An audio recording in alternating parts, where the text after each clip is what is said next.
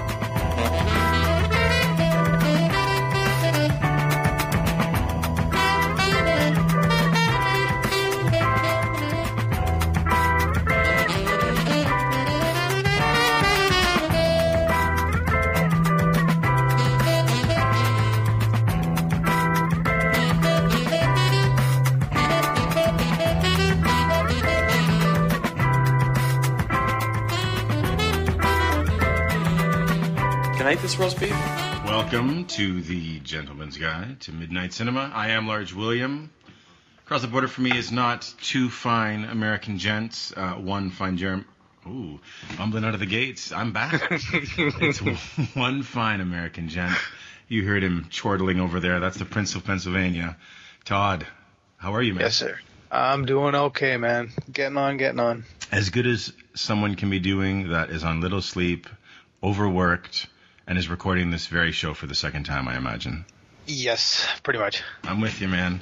So, for those that don't know, to pull back the technical curtain or the beef curtain,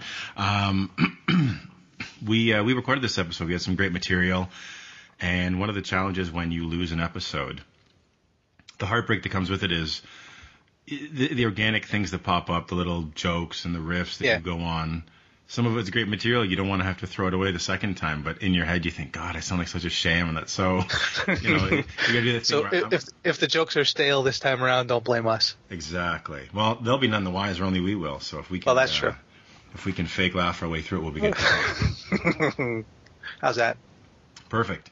Now, another GGTMC first. We're recording on a Friday morning, which is very rare. I'm always at work this time of the week, but it's my youngest son Braden's 6th birthday, so I had to stay home, and not had to, I chose to.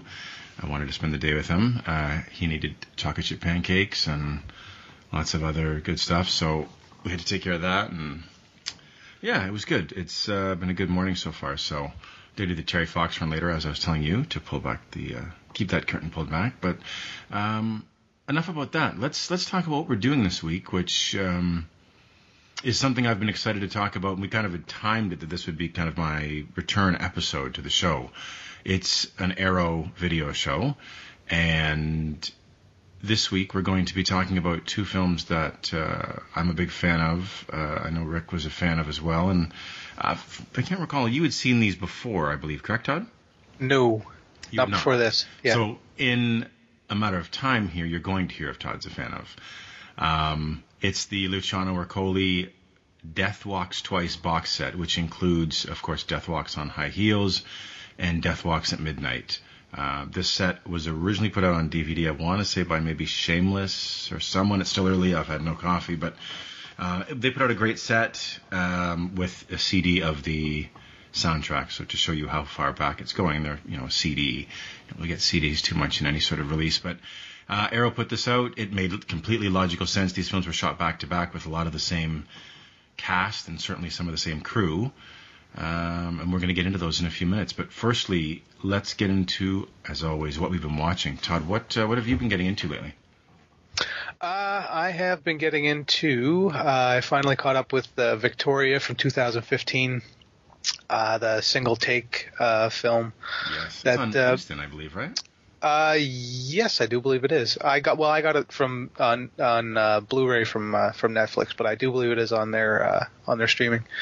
And I was extremely impressed by this. Aside from the shaky cam aspects, it does take its time, kind of rolling up to the actual plot. But I think that it's very important that it does that, because you really get to know the main character, well, the two main characters, the main relationship.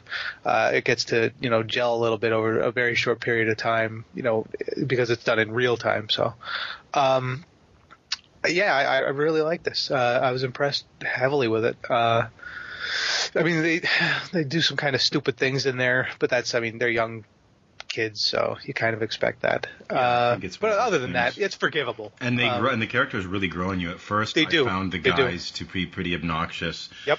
And they absolutely grew on me to the point where you're really pulling for them. And yeah, I think it's a technical achievement, but I don't think that the technical achievement gets in the way of telling a good story and crafting an interesting film.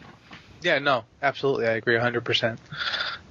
Went from that to Bridge of Spies with Mr. Tom Hanks, Mark Rylance, and a few other people that I can't think of off the top. Oh, I think Amy Ryan's in it, if I'm not mistaken. I think she's Hanks' wife. I might be wrong about that. Anyway, I thought this was really good, too. I was impressed with it. I know Spielberg and Hanks both get a lot of shit, especially now. There almost seems to be like a backlash against them. But as I've said before, and I'll continue to say, I maintain that Spielberg is one of the best technical filmmakers going from way back when. I mean, he still has it. It has some issues as far as every modern movie does as far as looks to it. For me, I think that a lot of them tend to look kind of samey, but what are you going to do? Outside of that, Mark Rylance is absolutely outstanding. He's probably one of the most stoic spies you've ever seen in your life. He nails it. I believe the script is by the Coen brothers, and you could spot their what's the word I'm looking for? Like trademarks or sort of their little personality in there here and there. But yeah, no, this was good. This was really good. I was again heavily impressed with it. Jumped over from that to Run All Night with Liam Neeson doing his Liam Neeson badass thing. And that's pretty much what this movie is. Ed Harris is really, really good, and the relationship between Harris and Neeson I thought was really nicely done. Outside of that, I mean, it is if you've seen Taken and all that other stuff, I mean, this is more or less in that vein. And it's it does the job. It doesn't overreach, and it doesn't underreach. It hits the sweet spot that these movies do, this little cottage industry that Neeson's been carving out for himself. And I'm glad for that, for a guy his age to be able to, find his niche and, be able to do it as well as he does. God bless. I love it. So I'll keep watching them. I mean, are they ever going to make Pantheon or be on a top 30 list for me? No, but they don't have to be. Exactly. Yeah. Went to 2013's A Single Shot with Sam Rockwell, and it's basically, if you've seen, it's along the lines of stuff like A Simple Plan, and I believe this was actually adapted from a novel as well. I'm not 100% on that, but it's more or less a guy who's kind of a idiotic shit kicker, has a bad thing happen and a good thing happen, and they kind of coincide, and things roll downhill from there quite steadily. But it's nice to see. It's got some gorgeous landscapes in there, and Rockwell really, really just brings 100% to the role. Again, heavily impressed. I didn't expect to be. Was this? Did this get much buzz, even in sort of the indie circuit? Because I don't seem to recall much about it. I don't think – no. I forget where I heard of this. I think it was on the group, actually. Yeah. Somebody had mentioned it. But that's all that I knew about it. This would be – if you like stuff like, again, like A Simple Plan, or even, I believe I said before, Blue Ruin. Oh, yes. This is in that vein. With Rockwell, though. I mean, mean, he's such a great Yeah. actor. He's bound to elevate material, even if it was average material. Oh, absolutely, and it's a slow burn watching how these things play out. Jason Isaacs, is it Jason Isaac, the British actor? person? Or Is he Australian? I think he's British. Was he in? Maybe I'm In Event Horizon? Oh, okay. I'm actually thinking of there's an Australian actor. He was in Zero Dark 30. Maybe I'm thinking of someone else. He was also in, I think. Anyway, it doesn't matter. Jason. Okay. Yeah, but he plays a nice little, a real piece of shit character. And this has I don't want to say about the ending because it would kind of ruin it, what I was going to compare it to. But yeah, no, this was good. I'd recommend it to anybody. Absolutely. Went from there over to your jam, Dogtooth from 2009. Yeah. And yeah, man, this thing was creepy and shocking and funny. Yeah, it's very absurdist. And it's really good. I mean, really good. I was shocked at how good I found it. I mean, I was expecting to like it because usually you and I tend to run in similar tastes. Yes. Or at least, yeah. Yeah, I can't think of too many things that you've loved that I've hated, or vice versa. Yeah, no, there's a few. Well, His Girl Friday, but that's a whole nother show. His Girl Friday. Oh, no, I like it. I do like it. I thought you didn't. No, I liked it. I just don't love it. Oh, okay. Well, I love it. See? That's okay, but that's okay. I do quite like it. It was charming, absolutely. Oh, okay. Absolutely. I misremembered that. Yeah, no, it's good for sure. But this is really good. And yeah, you could see an argument for people saying that it's pretentious. I didn't feel that it was pretentious. I think no. I think it's very earnest. I think it's very straightforward. I mean, you could kind of see what plot there is going to play out. But at the same time, I mean, it plays it out almost perfect. Sorry, go ahead. No, go ahead. I was going to say, I think people sometimes try to frame things as pretentious. Just they automatically think that when they dislike it is art or artistic or art film, quote unquote, that immediately it needs to be branded as pretentious. And I think that's such an unfair and lazy criticism. I think, films like this are fascinating because, and it's the kind of film that I really love nowadays. It's kind of transgressive art cinema. I still get excited for horror. I mean, I'm trying to watch as much horror as I can this month, being in October. But sometimes some of the sort of emotional and social horror that you see in these transgressive art films like Noé and the Greek films from the sort of Greek New Wave that we've seen, and Lars von Trier, even though he can be a bit petulant at times. But I think when you get these European filmmakers that are doing a lot of this stuff, it's really it's a joy to behold. And I think to look at Greece as well and to look at it as metaphor for what was happening in that country. I mean, I'm certainly no geopolitical expert, but you can't help when you hear headlines about the economy and the country and measures that have been taken, anti-austerity measures, and just the tumult in the country and how that relates. But you don't need to. I mean, you can just watch it on the surface as kind of an absurdist, shocking, pitch black comedy. Oh, yeah. Yeah, absolutely you could. So I did want to say, too, one more thing that I mentioned last time is, and I know you probably remembered, but for our listeners, they would have never heard it, a Greek film I quite liked from a few years ago in the same vein, Miss Violence, which is jet black. I don't know why they say jet black, because jets, this could be like such a stupid Jessica Simpson moment for me, but where did the term jet black come from? Jets tend to be more white or metallic, so you can see them in the sky. Where did jet black come from? Do you know? I don't actually, although it could be from. Well, I guess it's possible. It could be from like the jets that they have in the military that are black. Yeah, like maybe kind of stealth kind of thing. Yeah, maybe could that's be. it. But it's very black, this film, Miss Violence. It's got a tremendous poster, so I want you to check it out. And yeah, no, I did. I put it on the Netflix queue. It's in there. Put them on the glass. I put it all on the glass. Nice.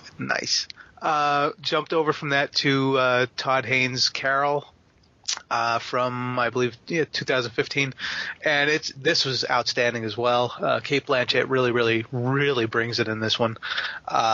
Haynes kind of changed it up. This is I think of this as a companion piece, not necessarily in themes, but in just the setting and how they dealt with the sort of things going on. I don't want to say anything about the film itself, but like the plot, but how that time was kind of very repressive, and what you had to do to be who you are, all that sort of thing is wrapped up in here, and it's done very well. It's gorgeous. Unlike Far From Heaven, it's not that super saturated Sirkian kind of thing. This is more drab, more realistic, more gritty, but still beautiful. And there are moments that are really, really dreamlike, and he carries it off, absolutely astoundingly. As we were saying before, to me, Rooney Mara is still kind of doing her Rooney Mara thing of being kind of, well, for me, icy and yes. but she's good in this, and like I said to you before, I think that this is probably, from what I've seen, this is, in my opinion, her best performance to date. I agree. So I think that, yeah. This was really, really, really good. Jumped over from that to a documentary, Welcome to Leith from 2015, which is about a very, very, very, very, very, very small town in North Dakota, I believe, where a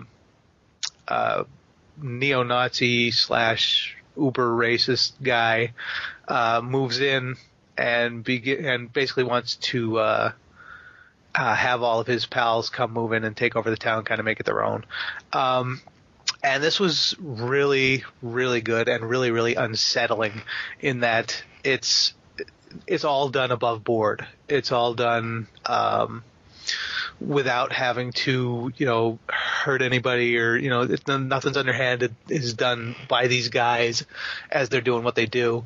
And it's how the townspeople react to that. And that's the interesting thing, I think, is that, you look at it and you're outraged by these people, and you're outraged by everything that they represent, but at the same time you're like, but this is the rules, this is how it is, unfortunately, that they can use the system in this manner. So it's kind of hard to put up an argument in that respect, even though you hate them. I mean, that's kind of it for me, and this is kind of really going off on a tangent for it. It's almost like free speech. You don't like to hear some things or agree with people who say them, or like the people who say them, but at the same time, they have a right to say them. I mean, obviously, once it crosses a line, then that's a different story. But other than that, it's and that's what's really, really scary is that if you want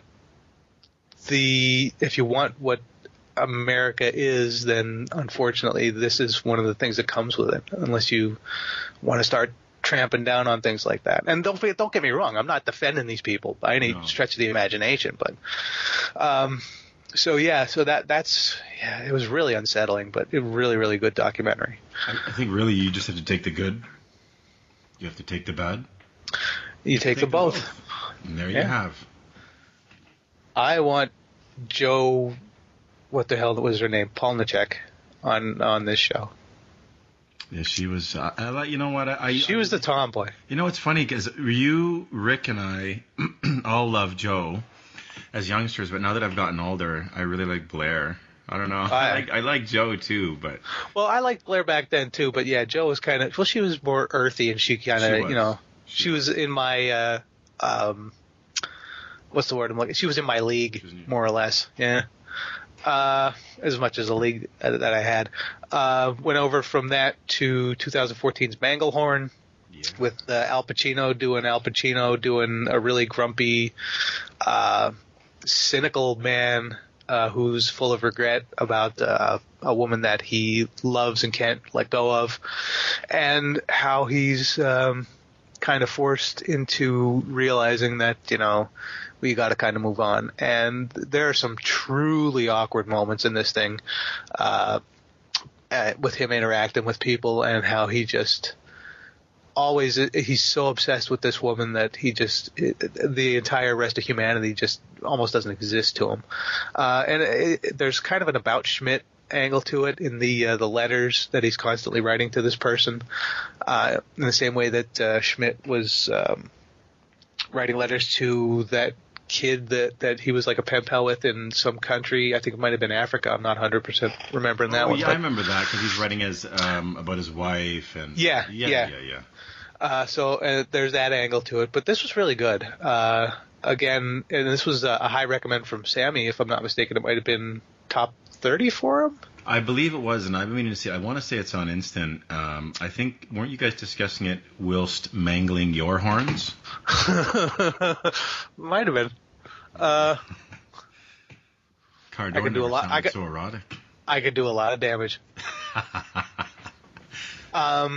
Went from that to Takashi Miike's Yakuza Apocalypse from 2015, and from what I was told about this, it was kind of done spur of the moment because he was supposed to be doing a film with Tom Hardy, and that fell through. So they basically kind of made this movie up on the spot, and it's you could tell that it was made up on the spot because there's a lot of just stuff that's thrown into it, and it works by and large. It works well enough in that, you know, Miike's able to go for complete absurdity, but he still makes it. He still has the talent to pull it off. It still looks good. It still moves along. I mean, if you're expecting something like 13 Assassins out of this, forget it, because this ain't that. But it's worth a view. I would certainly not put this in the tops of his filmography by any stretch. But yeah, it was good. I'm glad I watched it. So could say that. I went from there to I rewatched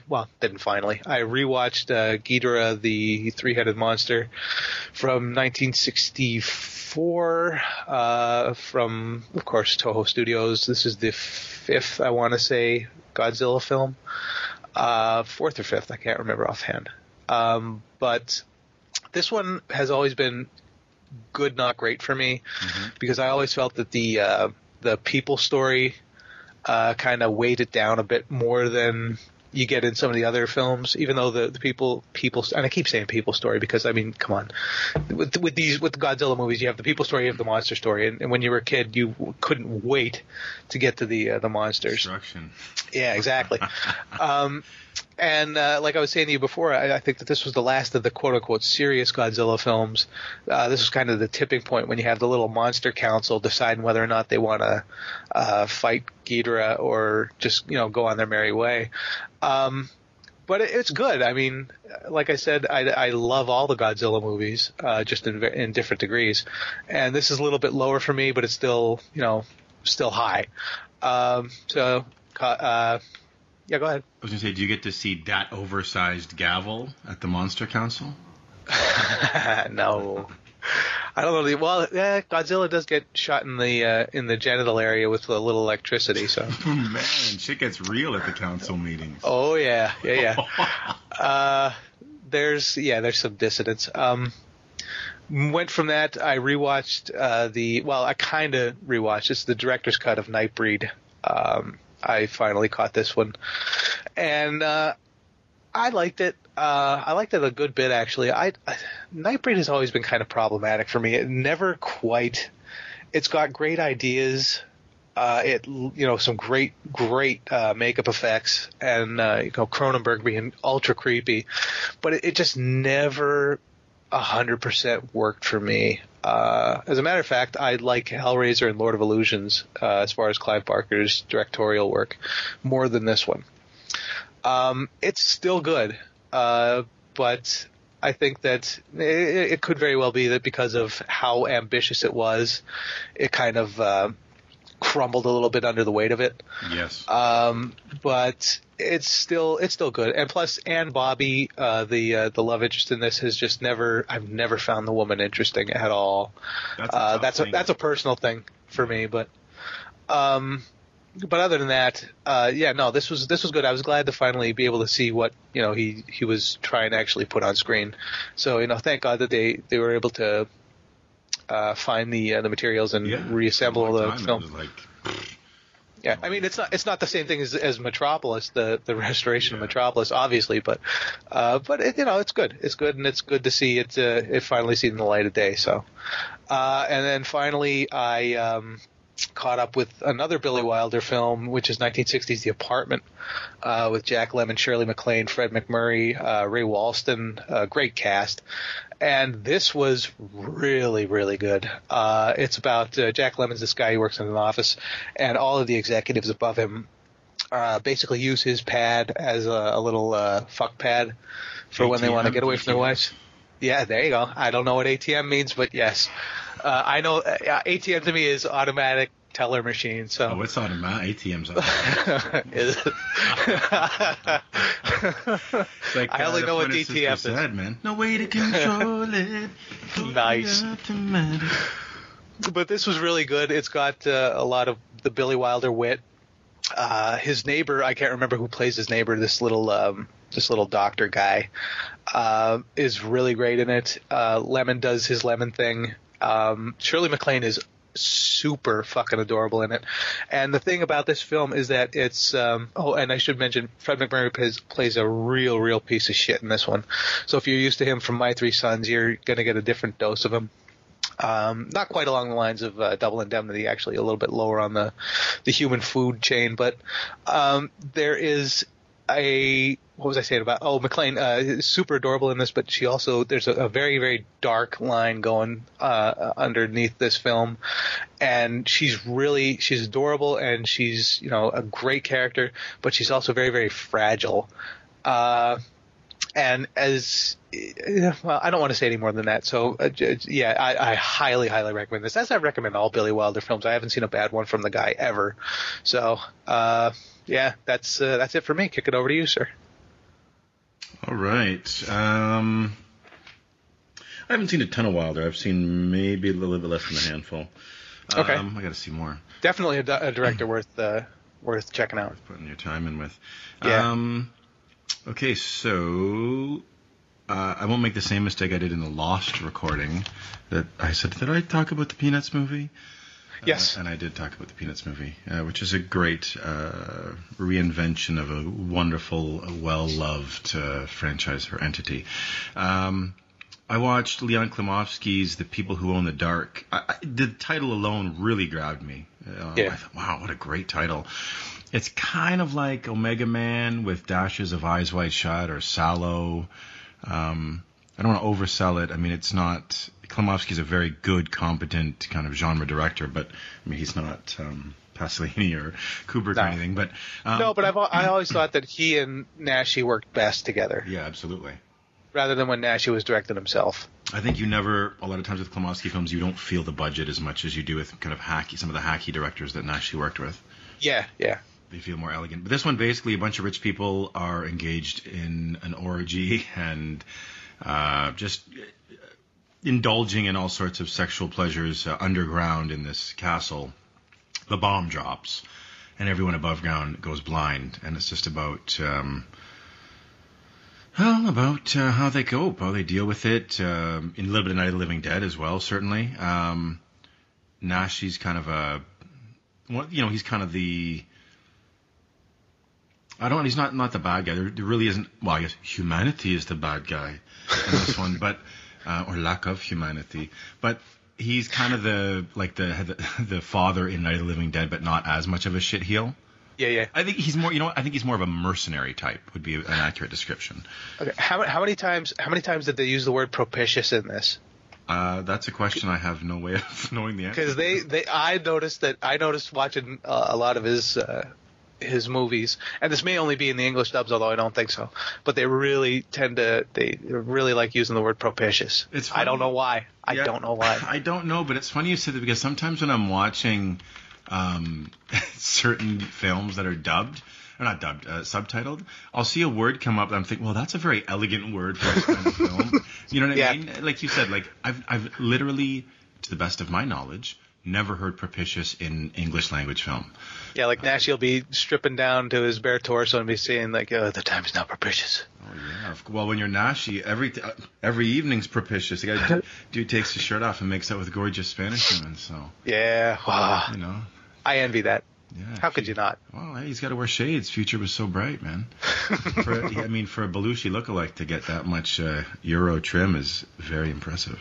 Indeed. Speaking of Euro trim of the highest order, and not to be crass, I wanted to watch something kind of breezy, fun, sexy, so I put on a pair of lacy women's underwear, and I watched A Fine Pair with Rock Hudson and Claudia Cardinal. I'm kidding about the underwear. It's not my thing. If it's someone's thing, then, well, I'm sure it's lots of people's thing. I'm sure. Yeah, but you could fit a fine pair in those. Yeah, you could fit a fine pair. The feel of satin against the plums would, well, maybe not plums, but not far removed, I guess. Not that I have oversized testicles. I got to get off this thing and just talk about the film. Jeez. I think I got these huge, like, clackers. The kerbangers. The kerbangers, yeah. It's like, listen, I'm the Frank's good, the beans are fine, Anyway, A Fine Pair with these two, breezy, sexy, 60s kind of caper comedy film. Lots of globe-trotting. In the right hands, this could have been like an all-time kind of great film in this genre, but it's in sort of very average workman-like hands. Thomas Milian shows up, but he's dubbed, so that takes some of the joy out of it. But it's great. I'm sorry, who was the director on this? Do you know offhand? Italian director, it was Francesco Maselli. Okay. So this is saying something. He worked a lot in Italy. I don't know off the top of my head of too many things he's done. No, this might be, and this is high praise, the best Claudia Cardinal's ever looked. And it might be, for me, my favorite performance of hers, only from the standpoint of she gets to have fun. Yeah. A lot of times in films, she has to emote, and we need to feel sort of the pangs of sadness at this beautiful angel who's in tears, or she kind of gets to do like that Sophia Loren 60s Italian sex comedy thing. Okay. She's sassy, nice. She's charming, she's quirky, gorgeous. As I was telling you, there's an incredible scene when it's one of those really cockamamie things where it's a heist, but the temperature has to be, I think it was like almost 200 Fahrenheit or the alarms will go off. So of course they get in the room and the clothes start coming off. She's down to like garter belt, lingerie, and she's on the floor and she's wobbling and she lays on the floor, and then he finds like these cold seltzer bottles in the fridge and he's spraying her with them and she's writhing around on the floor, and it's pretty glorious. It's wow, what a scene. But it's a fun film. I'm a huge fan of Hudson. I think he's one of the most overlooked actors of his time. I mean, I know a lot of people give him credit as being a movie star, but when you look at his filmography, there's got to be at least 10 to 15 films that are just excellent, and he puts in wonderful performances. Oh, absolutely. Yeah. He's one of my favorite actors of the era, I'll say. He was really diverse. It's a shame he died. Yeah, he wasn't afraid to take chances. I mean, look at Seconds. He works with everyone from Frankenheimer to Cirque. I mean, on and on. Next up was Elevator to the Gallows, Louis Malle, who this year has become easily one of my favorite filmmakers. I'd only seen a couple, maybe 3 films of his before this year. I've been getting into a lot of his documentaries, which he's wonderful with. But this one, proper kind of pulpy French crime noir-y film. Lots of twists of fate. Really great stuff. Simone Signoret, wrong French actress. Jean Moreau is just radiant in it. She has a lot of kind of, we get a lot of voiceover kind of monologues from her as she's wandering the streets of Paris. The city, to me, it looks as good as it's ever looked. Excellent Miles Davis score. I mean, this is an all-timer. I mean, I think Louis Malle was like 24, 25 when he made it. Just blows my mind. It'll be at my top 30 first-time watches. So, great stuff, man. I'm finally glad I got that one off my list. Yeah, no, that is very good. Next up, Who Took Johnny? Very sad documentary about Johnny Gosch, who was a newspaper boy who went missing in the early 80s, I think 82, 83. And his family, specifically his mother's quest, never-ending quest to find her son and to get answers. And it's one of those documentaries where you just get angry and heartbroken at the kind of bumbling and the lack of urgency with some of the agencies involved. And I can't even imagine. I mean, it's the worst horror I think a parent can have. And I mean, Johnny was the first child on the side of a milk carton. He was on America's Most Wanted. There's a moment in this, as I'd said to you, and as I've talked about when I talk about this, that one of the most sort of, I guess the only way I can describe it is, as far as a physical feeling was, it was like someone just put a vacuum in my mouth and sucked all the air out of my lungs. Yeah. It was just a stunning moment. Then we watched, as a family at the theater, Miss Peregrine's Home for Peculiar Children. This is middle-of-the-road Burton, but it's still Burton. For me, I don't feel the same way about his more recent work as some people do. Some people have really fallen out of love with him. I think sometimes, we get fatigued on filmmakers and their aesthetics and their fixation, but Burton's stuff always works for me because I think there's a heart in most of his work. Yeah. Well, I think this kind of relates to what I was saying about Spielberg and the way that modern films are. I think it's more a sameness of look. And as these guys get older, it's kind of like with artists when you see, they might have drawn every single line of something way back when, but now you see them and they get a little looser, a little sketchier. So obviously they're going to evolve, but I think that I tend to think that it's more along the lines of just that kind of sameness of films in general. Sure. Than it is about the filmmakers. Although for me, Burton's gone a bit downhill for me. I still like him. I'm still interested. I'm still interested in what he does. I like Dark Shadows. I'll be honest. I haven't seen it yet. I probably got to watch it now. I liked it. It wasn't horrible. I mean, it's not great, but it didn't suck. So. I still like him. I'm still willing to check out some of his stuff. Big Eyes was a pretty big disappointment to me, but it's still good. But it was not what I was hoping for. I was hoping for something along the lines of a return to Ed Wood-ishness from him, and I just didn't get it there. So maybe it was expectations meeting reality on that one. Sure. But yeah, no, I get where you're coming from with that. And I think, the kids are great in this. All the kids, I've heard from people. I know Lisa, one of our friends, was disappointed, but she read the book first. I've never read the book, so I can't really compare or mention how it, or, discuss or analyze how it would pale in comparison. The cast is fun. As I'd said to you, I'm not a huge fan of Eva Green, but she has a lot of fun in this. Sam Jackson is wonderful as the Heavy, as always. And it looks great. I mean, it almost feels like, I think at Burton's finest moments, he kind of sprinkles us with that pixie dust that only really great filmmakers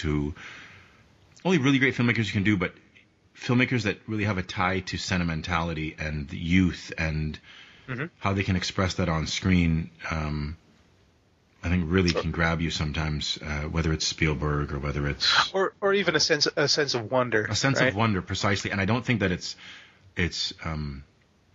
shimmering with a sense of wonder, but there are moments that it works quite well. It feels like Burton-esque, but almost like a studio director who made a carefully constructed Burton Xerox. Right. But I don't mean that disparagingly. It's fine. I liked it quite a bit. 7.25, maybe 7.5. There's some fun stuff in it, and a nice nod to Ray Harryhausen with some skeletons. So I'll say no more.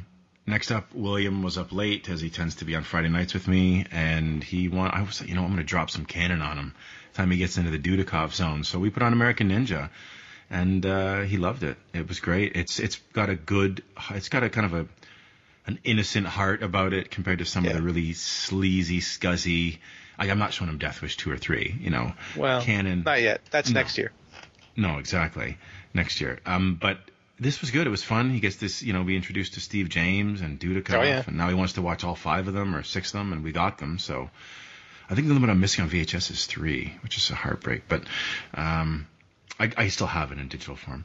But it was fun. And the female lead in it, as I said to you, I always had a crush on. She was in Weird Science. Judy Aronson. So she's cute. We did It's the Great Pumpkin, Charlie Brown, to kick off October. Nice. I'm a huge Peanuts guy, as I've said many times. This is short, sweet, to the point. I got the Blu-ray. It looks good. There's a second, I don't want to say feature because it's not a feature, but a second film or short on it. It's a magic one. I want to say it's where Snoopy does magic. I saw it last year, I think. But yeah, there's a classic. It's funny, though, to watch the Charlie Brown stuff and look at how Charlie doesn't win and how kids do get teased, and there isn't this moral comeuppance that you see nowadays all the time. And Lucy doesn't get punished for being an awful cunt. And I love Lucy, as I've often said. I find it hard to explain to my kids how I love this nasty woman, this nasty little girl. I've often said, I have a pewter Lucy on my desk I'm looking at right now. So, but it's funny. Some of the stuff with kids' films then, they didn't always win. Well, no, they were a little more realistic in that regard, right? Mm-hmm. They didn't have to play to it's funny because, back in the 30s with the code and all that stuff, they would have that thing where crime must always be punished, blah blah blah blah blah. And then as these things evolved and it got a little more realistic, where it was like, well, not all the time does the good guy get the girl, not all the time does the good guy win the prize. So, and in this, I like that sort of thing. Yeah, the Great Pumpkin never comes. Exactly. You'd think at the end, at the final moment, when it does a wonderful job of teaching you something without pandering or without moralizing or without any of that sort of thing. Right. It's it's just a very straightforward, this is the way it is. Sometimes you have to deal with it, but Schultz, and I don't know what level of involvement he had with the cartoons offhand. He had a great way of doing that because Charlie Brown was always a sad sack from day one. So he was just kind of the guy you rooted for, but you're like, oh, and then she fucking pulls that football away and you want to punch her teeth out of her head, and then she'll charge you 5 cents for the psychiatric help she gives you later. That's right. Good old Lucy. But yeah, it's funny. It's funny to see that. Finally, we watched Spirited Away. As I told you, we are heavy into the Ghibli catalog, or we're deeply in love with it to the point where, and this, if you've never seen a Ghibli film, has become a discussion among the boys and I and my wife. Is Ghibli better than Disney? And I'm not prepared to say that it is yet, but I think the fact that we're even having that conversation is testament to the quality of these films. Yeah, Spirited Away might be my favorite of the 4 we've seen so far. We've seen Porco Rosso, My Neighbor Totoro, Kiki's Delivery Service, and now this, Spirited Away. Beautiful films, as I've often said to you. I love how relaxed their pace is. Self-discovery. There's a sort of a gentle calmness to the films I really love. The beauty of the sort of imagination of the studio really astounds me. Things just... the poetry, the beauty and the poetry of these, and just the imagination, God, it really inspires me. It makes me feel, it makes me feel good as an adult to watch them. So I can't even imagine as a child to see some of these creatures, and really wonderful stuff. Really wonderful. And that's it.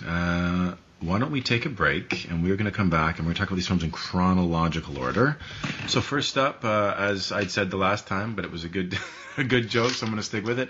We're going to go put on our high heels and come back and talk about Death Walks on High. Put it on the glass. We're going to put them on the glass. We will be right back.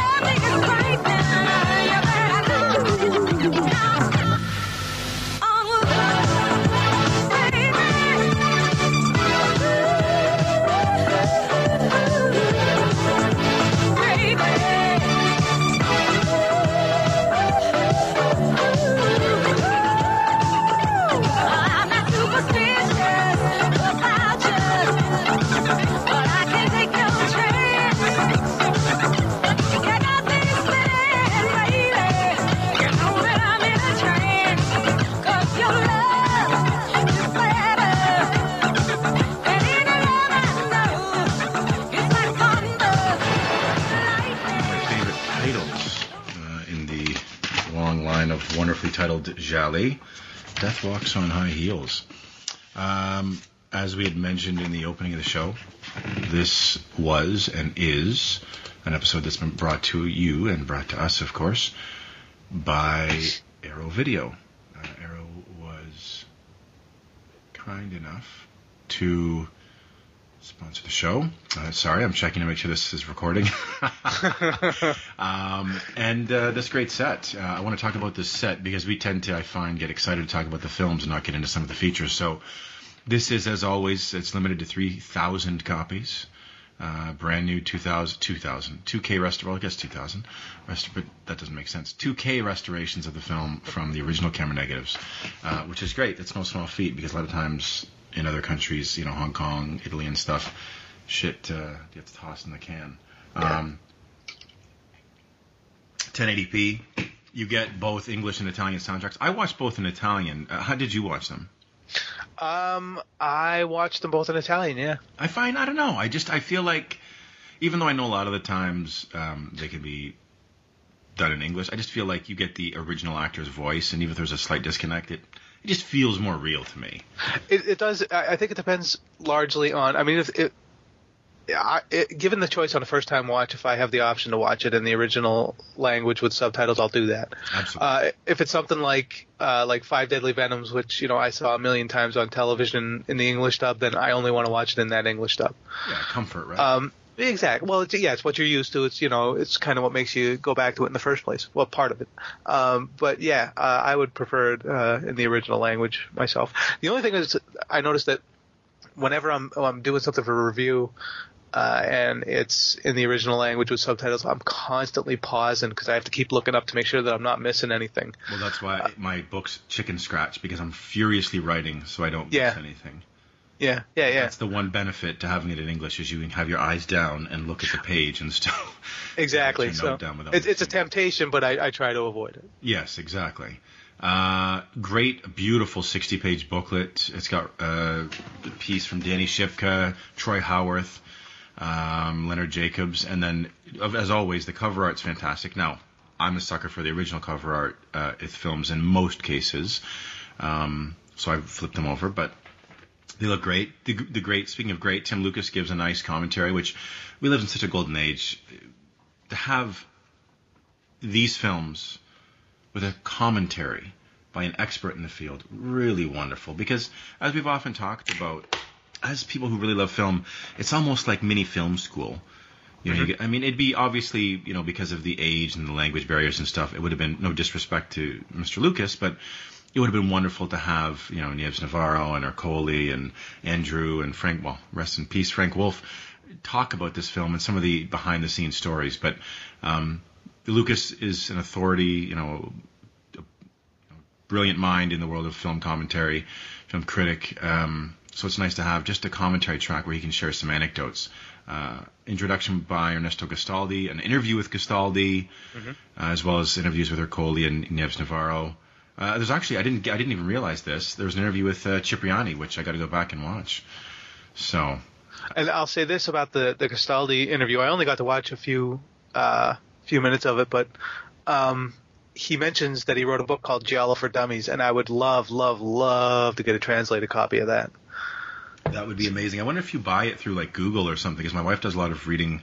She's on this thing now. I don't know if it's a recent fad, but she signed up for this app where Google just sends her sometimes like one question or sometimes like 5-minute surveys, and she gets money. They pay her it's like not much, like 20 cents or whatever, but it goes in like a Google account, and then she uses it to buy digital books or ebooks. Okay. So I wonder if, and maybe some people that read more on devices could tell us, but I wonder if there's books that are translated, if there's a function that will translate them. But then again, you run into the risk of like that Babelfish.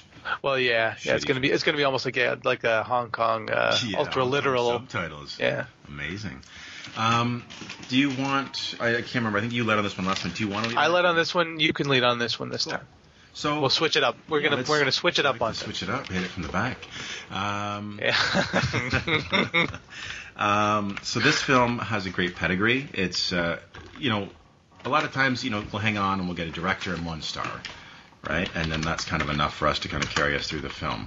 But with this, I think one of the strengths of this is uniformly we get quality involvement. We get Ercole, who sadly wasn't as prolific as a lot of his contemporaries, but frankly should have been, because he's a very good filmmaker. Ernesto Gastaldi, one of the best writers in the business. We get Frank Wolff, who, as we both said, a wonderful screen presence, a very good actor. Nieves Navarro, who was, of course, married to Ercole, and which is interesting to sort of look at the psychology and some of what was going on screen with her, based on knowing that. Simone Andrew, who, of course, also had worked with Ercole prior with Forbidden Photos. And then, as we had said, Cipriani does the score. It was shot by, and I want to mention this because this film's beautifully shot. Where is it? No, that was the second unit. No, I can't find it. Oh, Fernando Arribas, who was, as we said, a Spanish DOP, and this was a co-production because Navarro was, of course, Spanish. Yes. Yeah, because we talked about how he had some great, I think we said he had some great films in his, some great titles of films. He has a film called Pim Pam Poom Fire. That's amazing. That's got to be a Western, right? Let's see. Oh no, it looks like a kind of weird colonial sex comedy or something.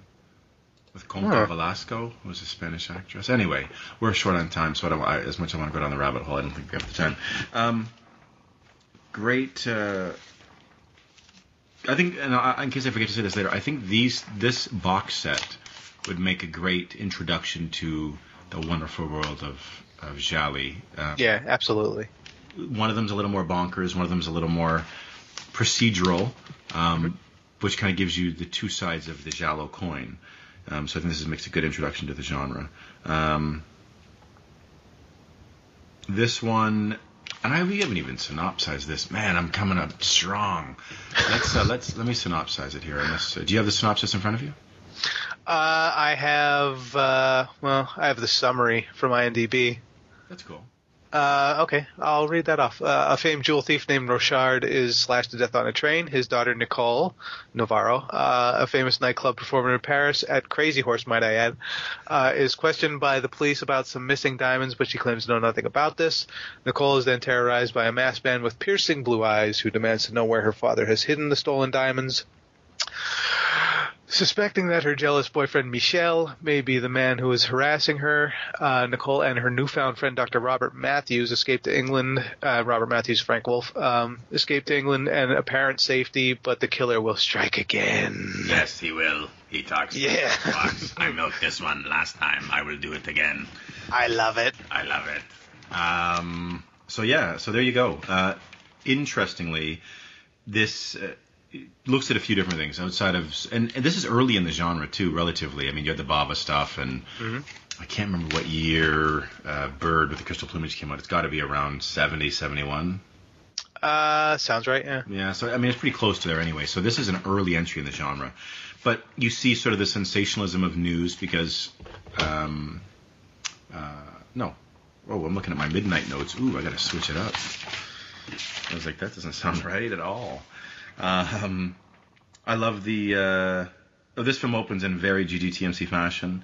A man in an eye patch, a pea coat with a fur-lined briefcase is murdered on a train. Very GGTMC. It takes place in London. Takes place in the English countryside. But most interestingly for me, it takes place in Paris for the first half of the film. And as I'd said to you, I can't recall another giallo that does take place in Paris, because we had Germany got featured a fair bit. I think even Solange takes place in Germany, doesn't it? I want to say England. That was England, yeah. Yeah, but there's a couple that take place in Germany, and England seem to be the two European countries, and Spain a little bit maybe, but I don't recall seeing one in Paris because they make sure to get the shot of the Eiffel Tower, right? Yeah, well, I think, and the Arc de Triomphe. And the Arc de Triomphe, that's right. So it's cool to see France featured in a giallo. Yes. I love the opening theme for this. It's very sexy, very kind of breathy. Nora Orlandi provided the vocal work for the music, and she's kind of, for those that want a comparison, kind of an Etta Del Orso type, very breathy, sexy. And I think that, as I'd said to you the first time when we talked about it and I got lost, this feels like a transition for me when Italy was really successful with the sort of breezy, funny sex comedies of the 60s, so that you still have elements of that in this film. Even with the score feels almost late 60s kind of to me. Oh, very much so. Very much. Sensibility. Yeah.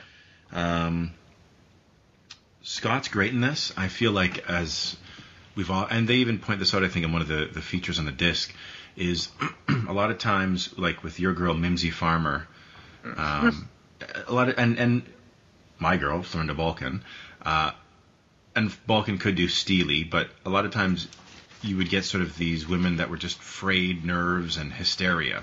Yeah, yeah.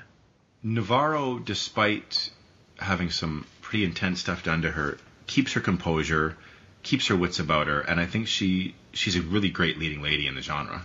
Well, she's and especially here, she's very much in charge, both in her relationship with Michelle and in just the way that she comports herself generally. Like I was saying before, when they're in the commissar's office initially, the way she's lounging in the chair with her legs up and kind of spread a little bit, you're just, she's extremely seductive. She knows exactly what she's doing, at all times. She's aware of her body and she's not afraid to use it, and she is absolutely 100% in control up to a point. Well, not necessarily in terms of the plot, obviously, but she's very much a woman who's used to being, I don't want to say forceful, but assured of herself. She's, right. Knows what she wants, and this is what it is, and that's what it is. No, exactly. And I like that. Yeah, it's nice to see somebody who's not just a screaming Mimi or a screaming Mimsy. I was going to say a screaming Mimsy. There you go. Nice. I agree. Absolutely. She's in control. So she works with the Crazy Horse, and yes. Sign of the Times.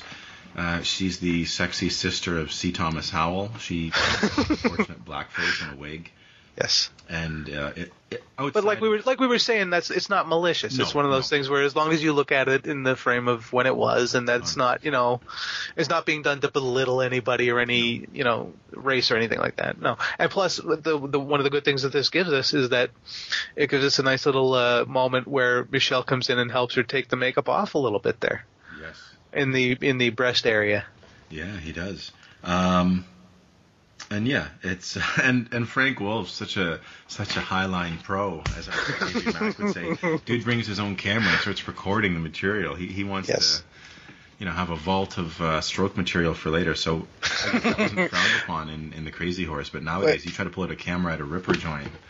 Oh, buddy. Good luck with that. You will be escorted to the door. Yeah, you'll get bopped, Bud Spencer style, man. Can't do that.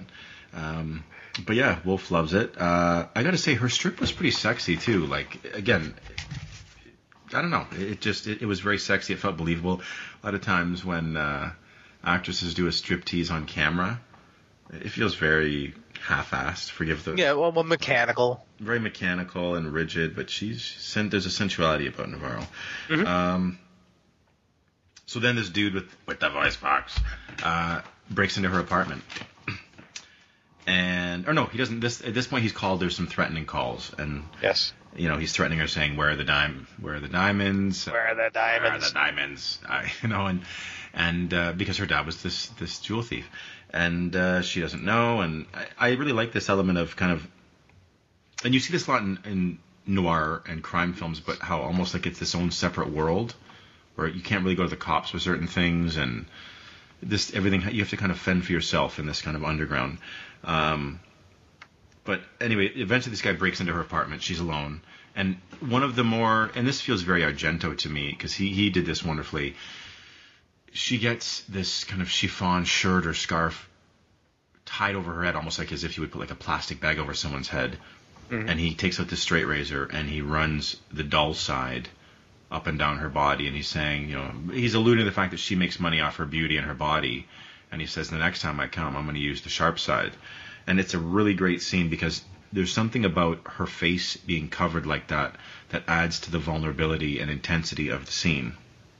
Yes, it's extremely intense, yeah. Yeah, no, it definitely is. So she decides she's going to bounce, and she goes to London with Dr. Robert Matthews, Frank Wolf. And we get a kind of a cute kind of London date montage. Yes, yeah. Yeah, the little thing where she's kind of trying on fashions and he's being his little passively creepy, polite guy self. Very ingratiating. Yeah. For sure. And I got to say, Frank Wolf has strong trench coat game. He looks good in a trench coat. Yeah, he does. Yeah. Really nice and crisp. He rocks it. Henry Silva better watch out. Yeah, buddy. And I got to say, I like Wolf. Wolf again, I think elevates the material. Like, he talks about being separated from his wife and just kind of, and just in life in general. I think Scott says to him, you never ask me about things, you're not nosy. And he says, well, every question begged a reply, and every reply belied disappointment. I really like that line. Mm-hmm. I don't know. I thought he was good, and I think that it is relatively well written. Because he's very uncurious, or not a curious person at all. He isn't George. Lots of dark alleys and corridors, which are used to great effect, I think, as metaphor of people kind of going down the wrong path and blind alleyways and so forth, but also in a literal or a cinematic sense. It looks good. Mm-hmm. Ercole must have been a man who had a hair or a wig fetish, because in both films, oh my God, he puts her in all sorts of wigs, and I don't think he does her any favors, because she wears like a Rastafarian hat at one point. She wears like these metal, almost like curlers in her hair. Yeah, it's something you would expect Donna Summer to wear. Yeah. Or who's the lady who did the cover of Knock on Wood back in the? Fuck. Damn it! Because I remember seeing her on like Solid Gold or something like that, and she had those things on, more or less. I can't think of it. Luciano Rossi, one of the great kind of skeevy henchmen in films. He shows up, and as we had said, he's all Dr. Claw. He loves stroking the cat. And this guy, more than Luciano Catanacci, or who was the other actor I had said?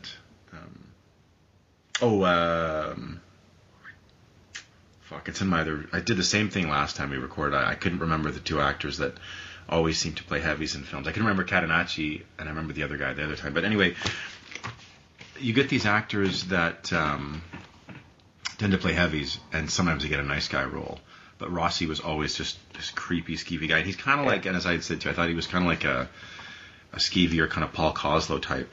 Yeah. Well, I believe I compared him to Kinski. He's very Kinski. Yes. In both of these movies. He's like a slight Kinski. He's not as much of a force of nature, but he's like a slight... Yeah. He doesn't bring the depravity quite as much as Kinski does. No. He's more fragile than Kinski, I feel. Yeah, a little bit, yeah. And it's well, okay, keep going. Hallery is a chronic masturbator.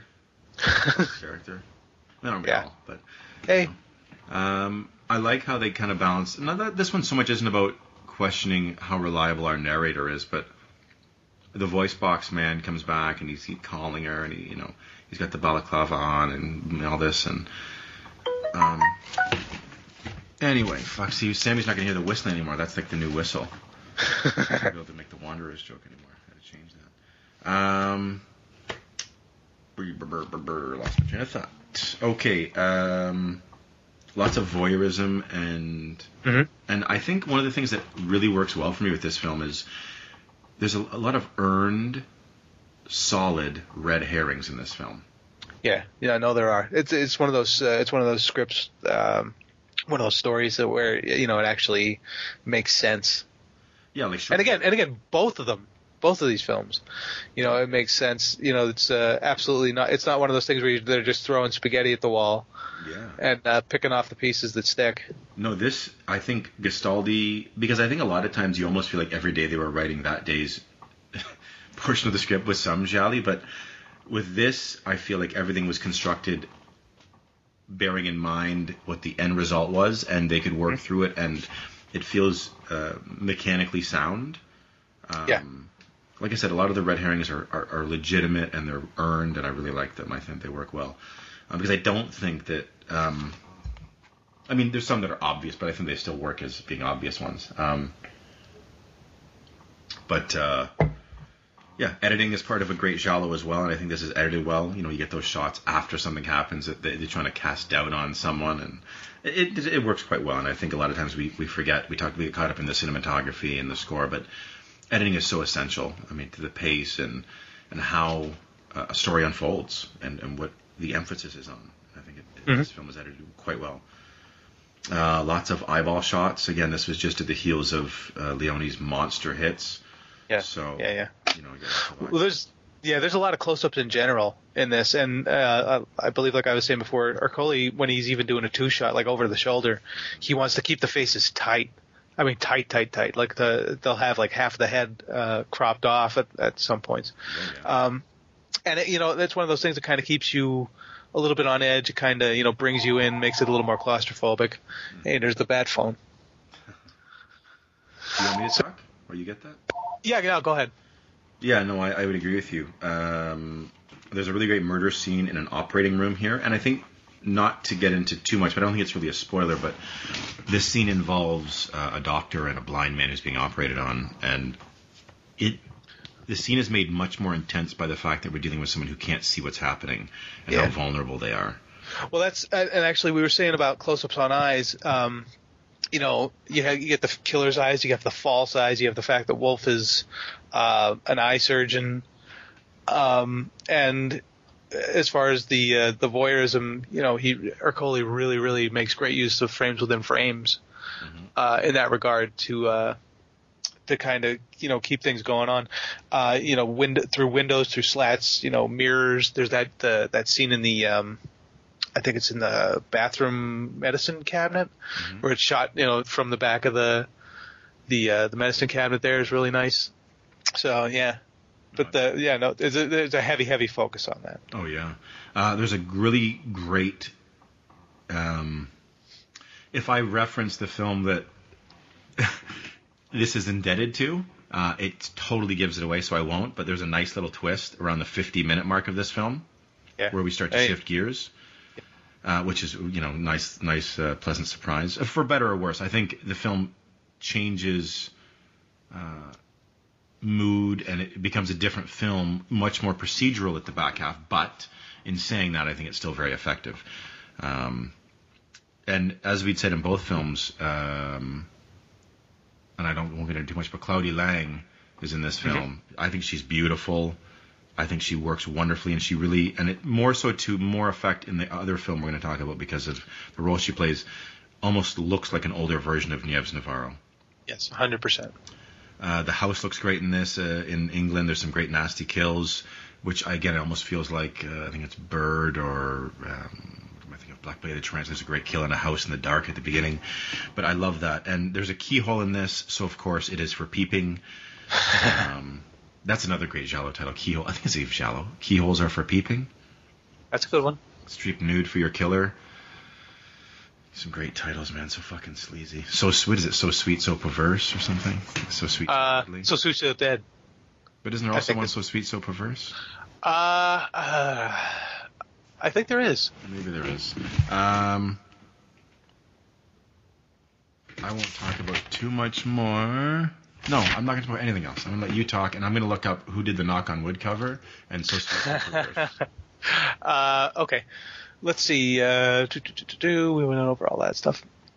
The frames. One thing that Wolf definitely has it spot on right about is don't take the thigh high boots off when you're getting down to it. Yeah, that's a thing. I'm full disclosure, too much information time. I like the thigh highs, so keep them the fuck on, man. Keep them on. Keep them on. And So Sweet, So Perverse is a giallo. Yes, yeah. I just looked at and it is available on YouTube if you want. And I believe that one also has a nice little wig collection in it. With the metallic dreadlocks, the Predator dreadlocks on. John Ross alert. Nice. Someone's got to make a movie playlist with white girls in cornrows or braids for John.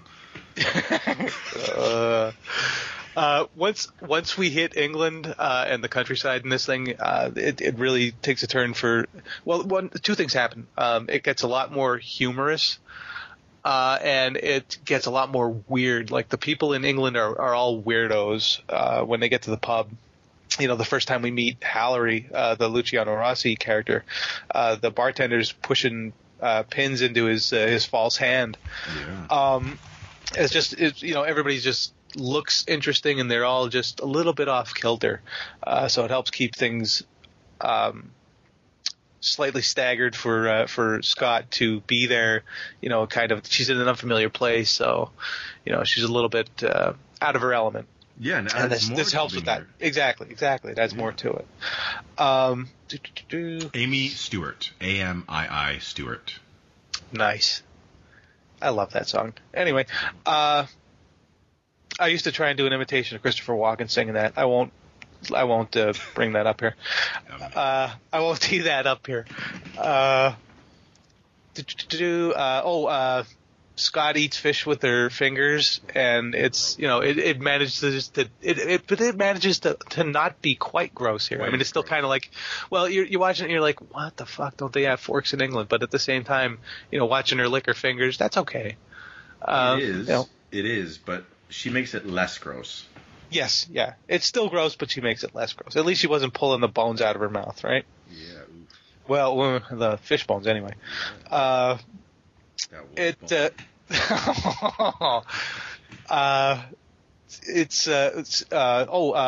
a lot of time spent showcasing Scott's body in this. It's almost a subplot unto itself, and I think that plays into, as I said, you know, the last time, how I think the film is very much one of the themes is that, you know, it's about objects of desire. And she's an object of desire for Wolf, as well as the diamonds are an object of desire for the guy who's chasing after her, and you know, Captain Lenny,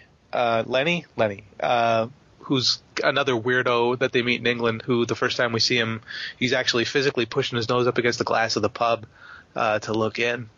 Is another guy who, you know, is about objects of desire. He owns the boat that Wolf wants, and then, you know, he also wants to be spying on people here, there, and everywhere. So I think it's definitely something that's active in the film, and you know, nice little another wrinkle, and certainly a giallo element going on there.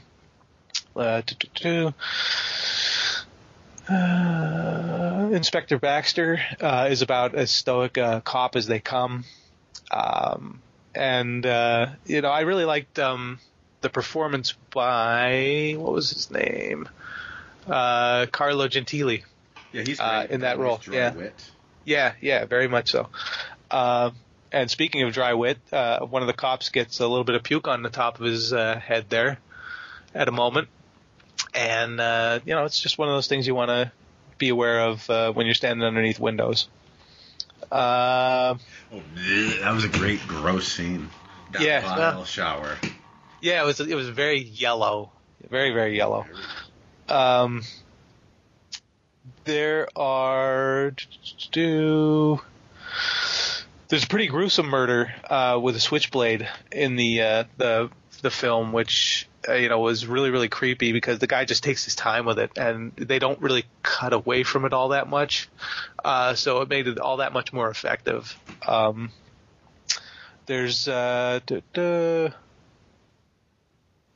that's all I got to say. I mean, we're pretty much hit all the points that I wanted to watch. It's it's a really good, solid giallo. I'm gonna say here that, you know, like the the Moralia box set that we did a little while ago. You know, that was Night That Evelyn Came Out of the Grave and The Red Queen Kills 7 Times. And those two films are different in the same way that these two are different. One's much more straightforward of a story, and one is much more colorful, not just in terms of actual color, but in terms of characters and the plot and all that. And, you know, I think the same distinction can be made here, and I think that this one is the one that's a little more straightforward. It's a little more, down to earth than the other one is. Still good though. So that's pretty much all I got, man. I really haven't got anything to add. Okay, good stuff. Let's get into make or breaks. What do we got? We got make or break, the Blade scene with the chiffon shirt. Intense, vulnerable, just works wonderfully. My MVT is the construct of the film. I love the way it's put together. I love the red herrings. I love how it shifts gears halfway through. I love the Paris setting. I just think this works very well. I don't think it's like an all-time great giallo, but I think it's a wonderful example of what the genre does, and does it very competently. And my score is a 7.75 out of 10. I do quite like this film. I would say I love it. But I love, I don't think it's quite at the levels of like a Bird or a Torso or Solange, but it's no. It's like an intercontinental champ versus a heavyweight champ. Yeah. The make or break for me is, it's that home invasion scene with the straight razor. Scary and creepy, and just it works 100%. MVT for me is the tone. It manages to be tense and lurid and funny all simultaneously, and it maintains the line throughout, and it never goes staggering along it. For me, the score is going to be 7.25 out of 10. Like you said, it's a good example of it. It's not quite Pantheon, but it's very, very good. And that's about it. Nice. Let's take a short break. Let's take a long walk off a short bridge, and come back and talk about some Midnight. It's not the ride. Okay, we'll be right back.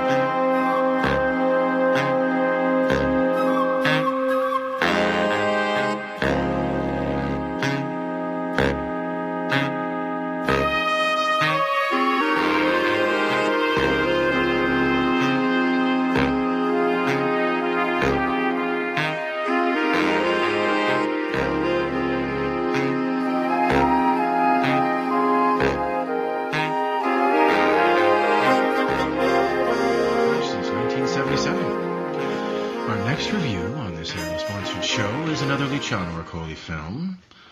It is Death Walks at Midnight. Not High Heels. Or maybe High Heels.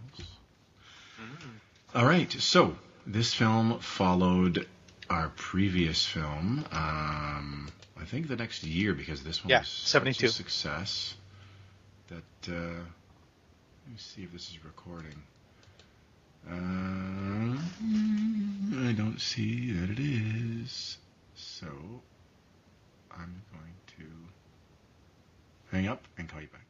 Okay. Wait. What? I lied. Ooh, it is recording. Pants on fire. Pants on fire. Oh, my pants aren't. My hot pants aren't. Hot pants. Hot pants and high heels, man. That's my kind of Friday morning. I I can quit bumbling and stumbling, as in the words of the immortal Chris Berman. I will synopsize this before you get into talking about Okay.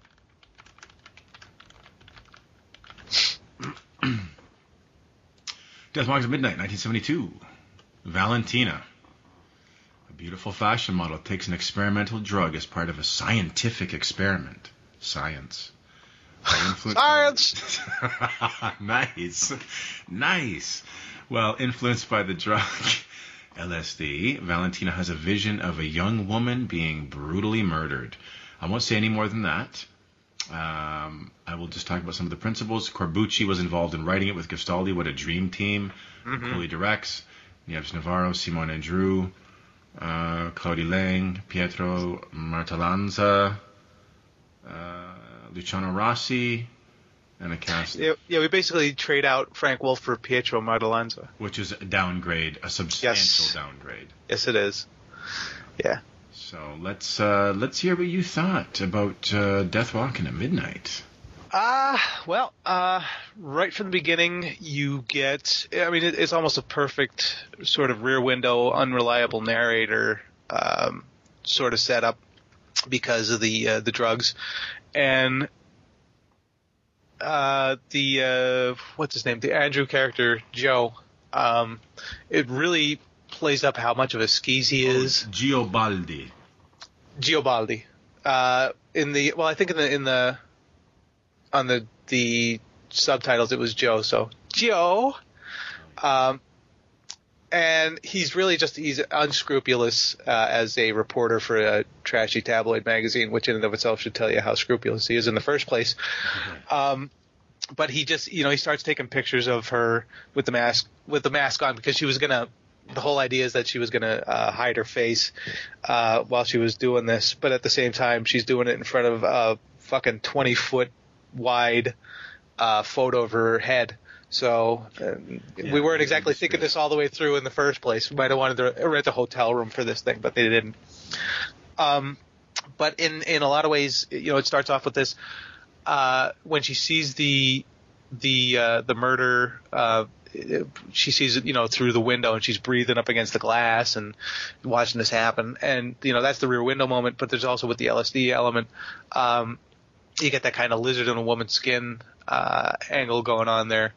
So it really that's the thing that I like the most. I like it when we're not 100% trusting what's going on, when we kind of have to piece a few things together or figure out. I mean, we obviously are going to believe her because we're seeing it when she's seeing it, but at the same time, you can't necessarily believe her because we may be seeing what she's seeing, which is unreliable. Absolutely. That kind of thing. It's very, very meta angle that I really fall for that every time.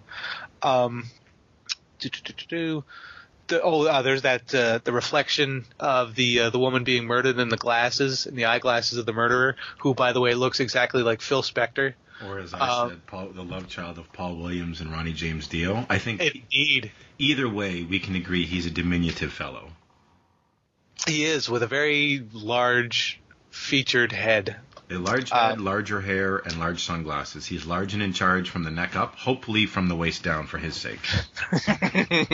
But it's a great shot of the reflection of the woman being murdered in the glasses. It's one of those things that really, it's one of those signature kind of giallo /thriller things that you always look for. And he's got a unique weapon with the spiked glove on, which I mentioned before is just like in the Creamy movie. Creature with the Blue Hand. So it's and the murder is pretty gruesome. Actually, it's blood literally splattering on the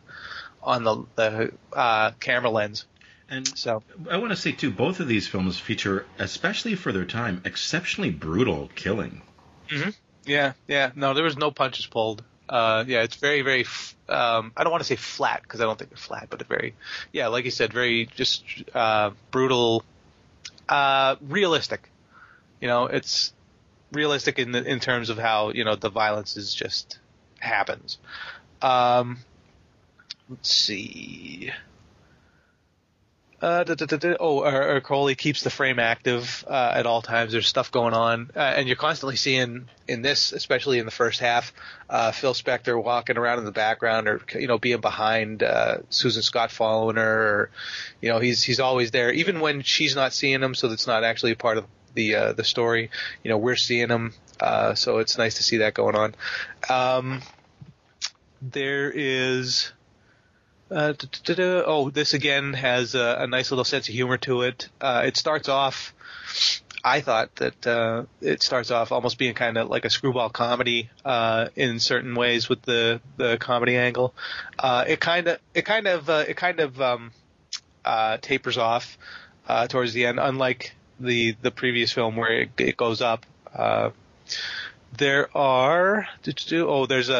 that chest spreader hanging on the wall in Scott's apartment. Yeah. Which I don't remember that being really marketed towards women all that much, but I guess it must have been. So that whole I must increase my bust kind of attitude. There's nothing wrong with an A cup now and then, though. I mean, hey, ain't nothing wrong with any size. No, exactly. You get. Again, in this one, you get a lot of reflections, and probably more so than in the previous film. Yes. And it's... yeah, go ahead. Sorry, I totally cut off. I was going to say, I think it lends itself more to this film because we have to wonder if what we're seeing is perception versus reality. Exactly, and that's where the Claudie Lang character comes in, because she is almost a mirror of Susan Scott. And she's kind of like the crazy side, the older crazy side of Susan Scott, the side that, she can't quite trust that either, but she kind of has to find out, what's going on. Yeah. And there's that scene in the asylum where it's the insanity of the world, kind of being trapped in one place. Mm-hmm. And that's the big scene that, if I'm recalling right, that's the big scene that Lang is in. It is the big scene for her, and I want to say, in a very Zom-esque stream of consciousness, I'd love to see a Claudie Lang, Clubber Lang.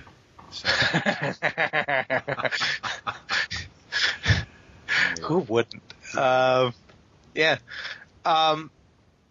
Again, because it's a very, very strong story. The characters keep bringing up the discrepancies and reasons why Valentina, may be wrong, but it works because these are things that the audience is bringing up at the same time.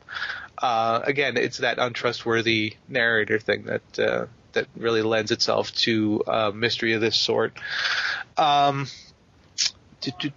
What? Hold on a second.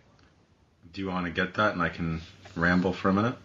Yeah, please vamp for a little bit. I will vamp. I wanted to just piggyback on Todd and his comment, and just say that I think unreliable narrators work very wonderfully in competent hands. The problem with either actresses or actors, but unfortunately it tends to fall more on the actress being hysterical, when there's an unreliable narrator, is you can start to tune them out because they start to become too shrieky and the histrionics get to you. But Ercole knows how to balance this quite wonderfully, and again, he has a steely, quiet determination with his leading woman and his wife, Nieves Navarro, that I really I think is wonderfully. Did I hear Todd come back, or is he? Yes, sir, I'm here. Okay, cool, go for it. You get a guy with a dashboard bottle opener, which is really dedication to drinking and driving. And this is the same guy who gives Scott the grass gasser ass ploy in his little shaggin' wagon, which unfortunately does not have wall-to-wall carpeting in it, but really should have wall-to-wall carpeting in it. We get when Scott is with her boy toy Pietro, Stefano in the film. His character name is Stefano. The quickest way to get a chick in bed is to try and convince her that she should be a housewife, which just I haven't used that ploy myself. I'm not 100% sure that it would work. But yeah, I don't know how successful you'd be throwing darts at that board. Yeah, you'd have to spin somebody around a few times to get them to hit it. Yeah, as far as Stefano's art is concerned, it's basically blocks of wood with holes cut out of it, and there's a great little comment when he has an art show going on. Somebody's looking at a piece as he's walking by, and he says, it's a brilliant interpretation of cheese, which just really 100% works for me, because that's exactly what it looked like for me.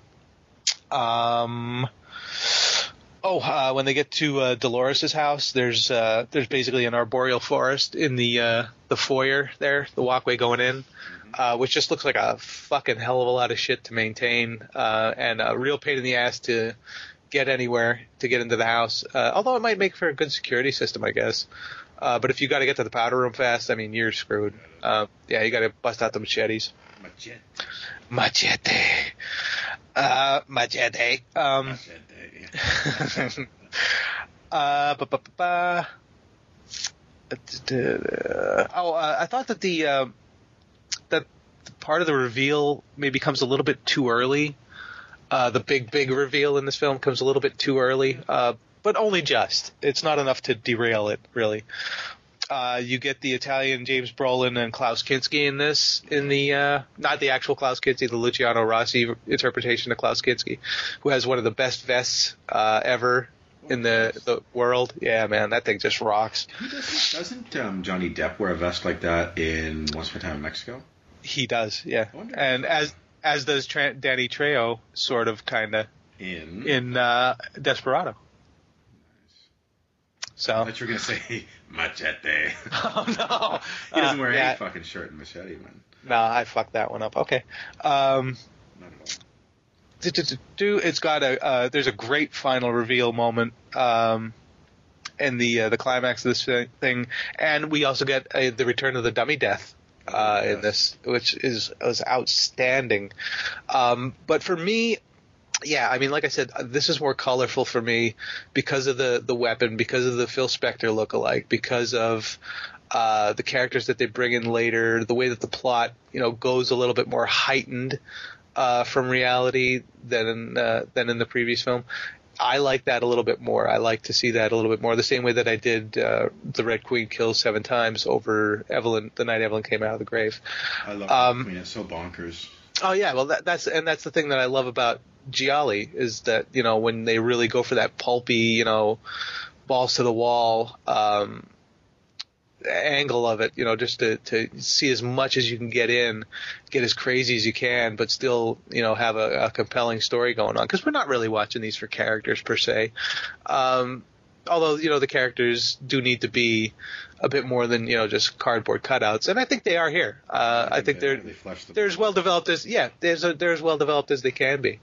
But I mean, visually this is outstanding. There's that De Palma / Hitchcock-esque shot in the office where the killing happened, and when Valentina goes to investigate it, with it's that low angle with all the ceiling lights on it, and it's just bright white everywhere, and it looks fantastic. The movie overall looks fantastic. Yeah, absolutely. I was about to say it looks fantastic, and I think the variety of shots, the shot composition, as strong as it was in Heels, is even more so in this one. Oh yeah, much more so. Yeah, no, I would agree with that. We get Cipriani and somebody else doing the score on this one, and as like before, I'm going to completely forget who the fuck it was. Music by Gianni Ferrio. Yeah. Did the assist on the music in this one, and it's a nice score. It's not quite the same, or not quite as quality for me as the previous score, but it's good. It's good. Good. So it's not like a drop off a cliff. Yeah, no, no, nothing like that. And what else can I say about it without giving too much away? Not really a lot. That's the notes that I got, brother. Kick it over to you. Okay, cool.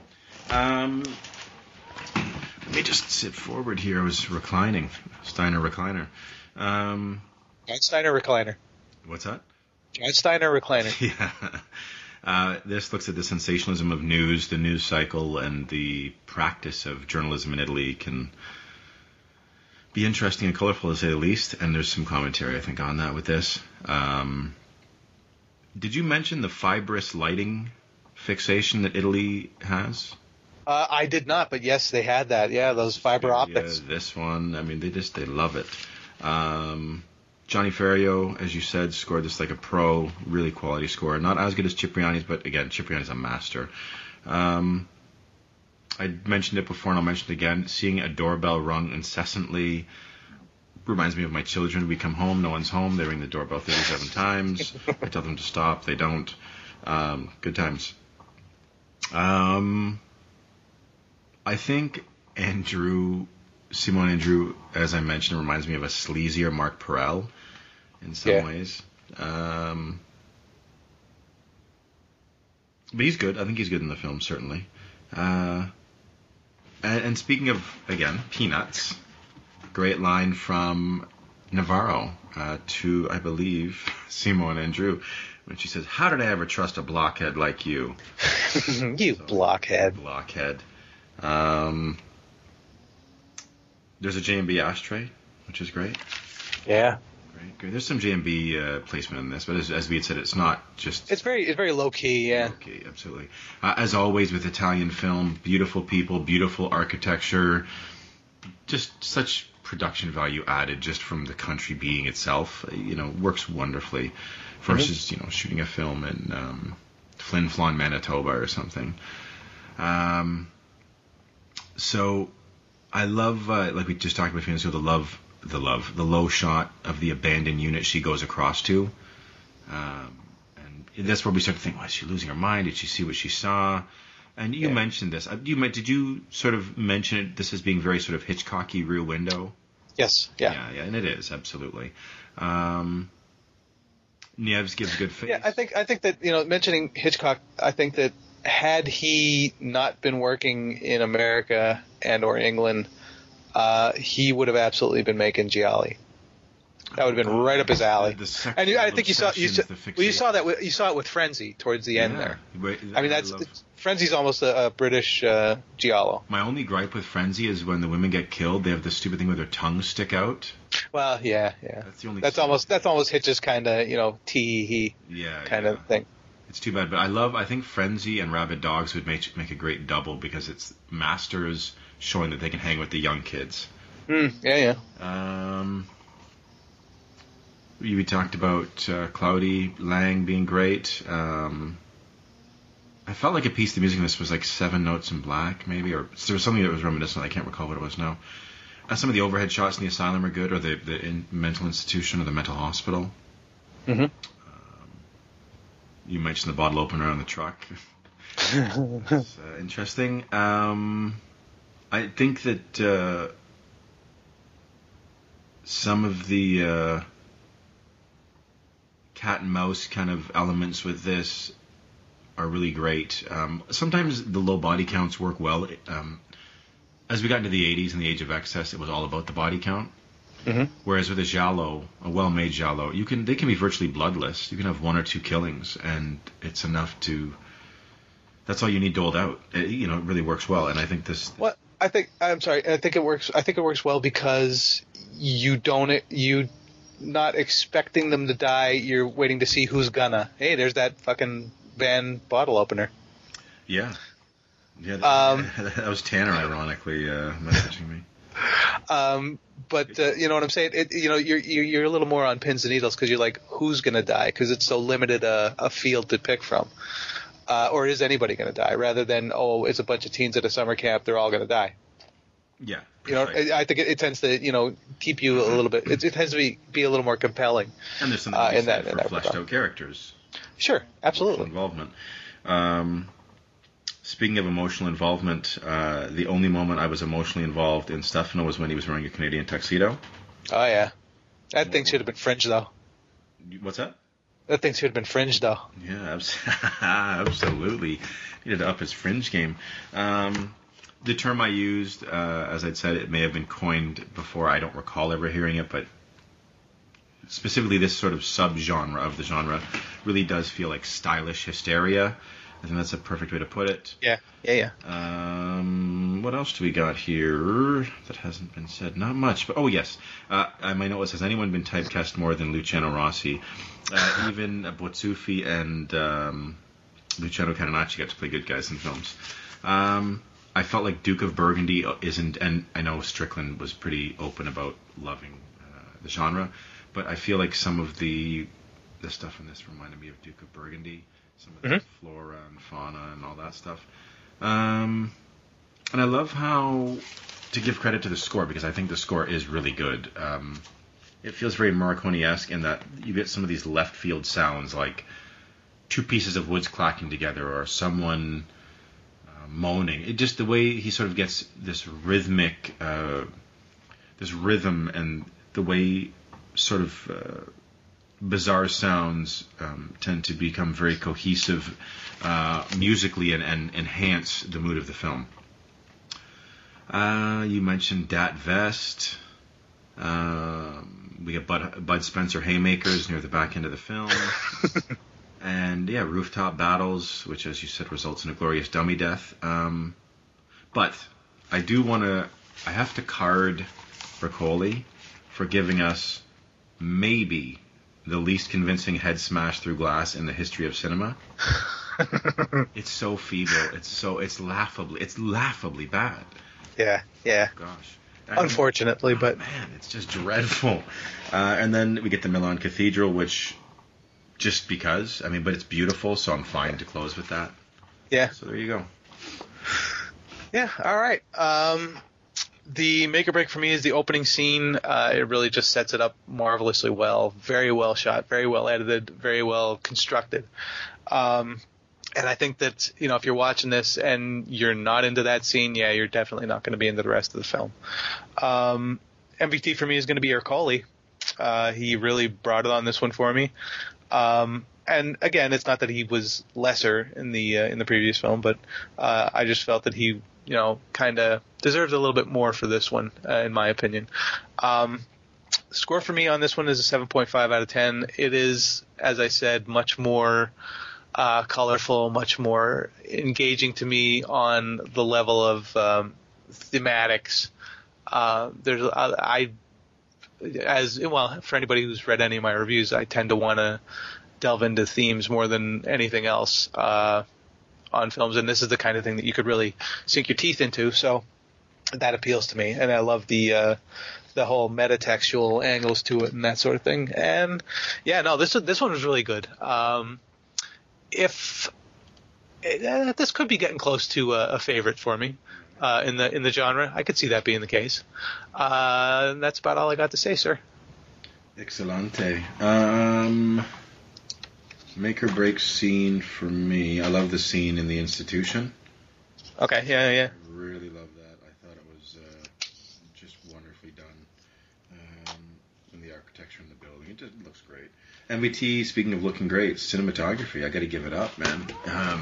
This film is really wonderfully shot, and I think that everything is enhanced above and beyond. This is a genre that's about style, and when you can combine style with competency, as you get with Fernando Arribas' cinematography in this, I'm a sucker for it.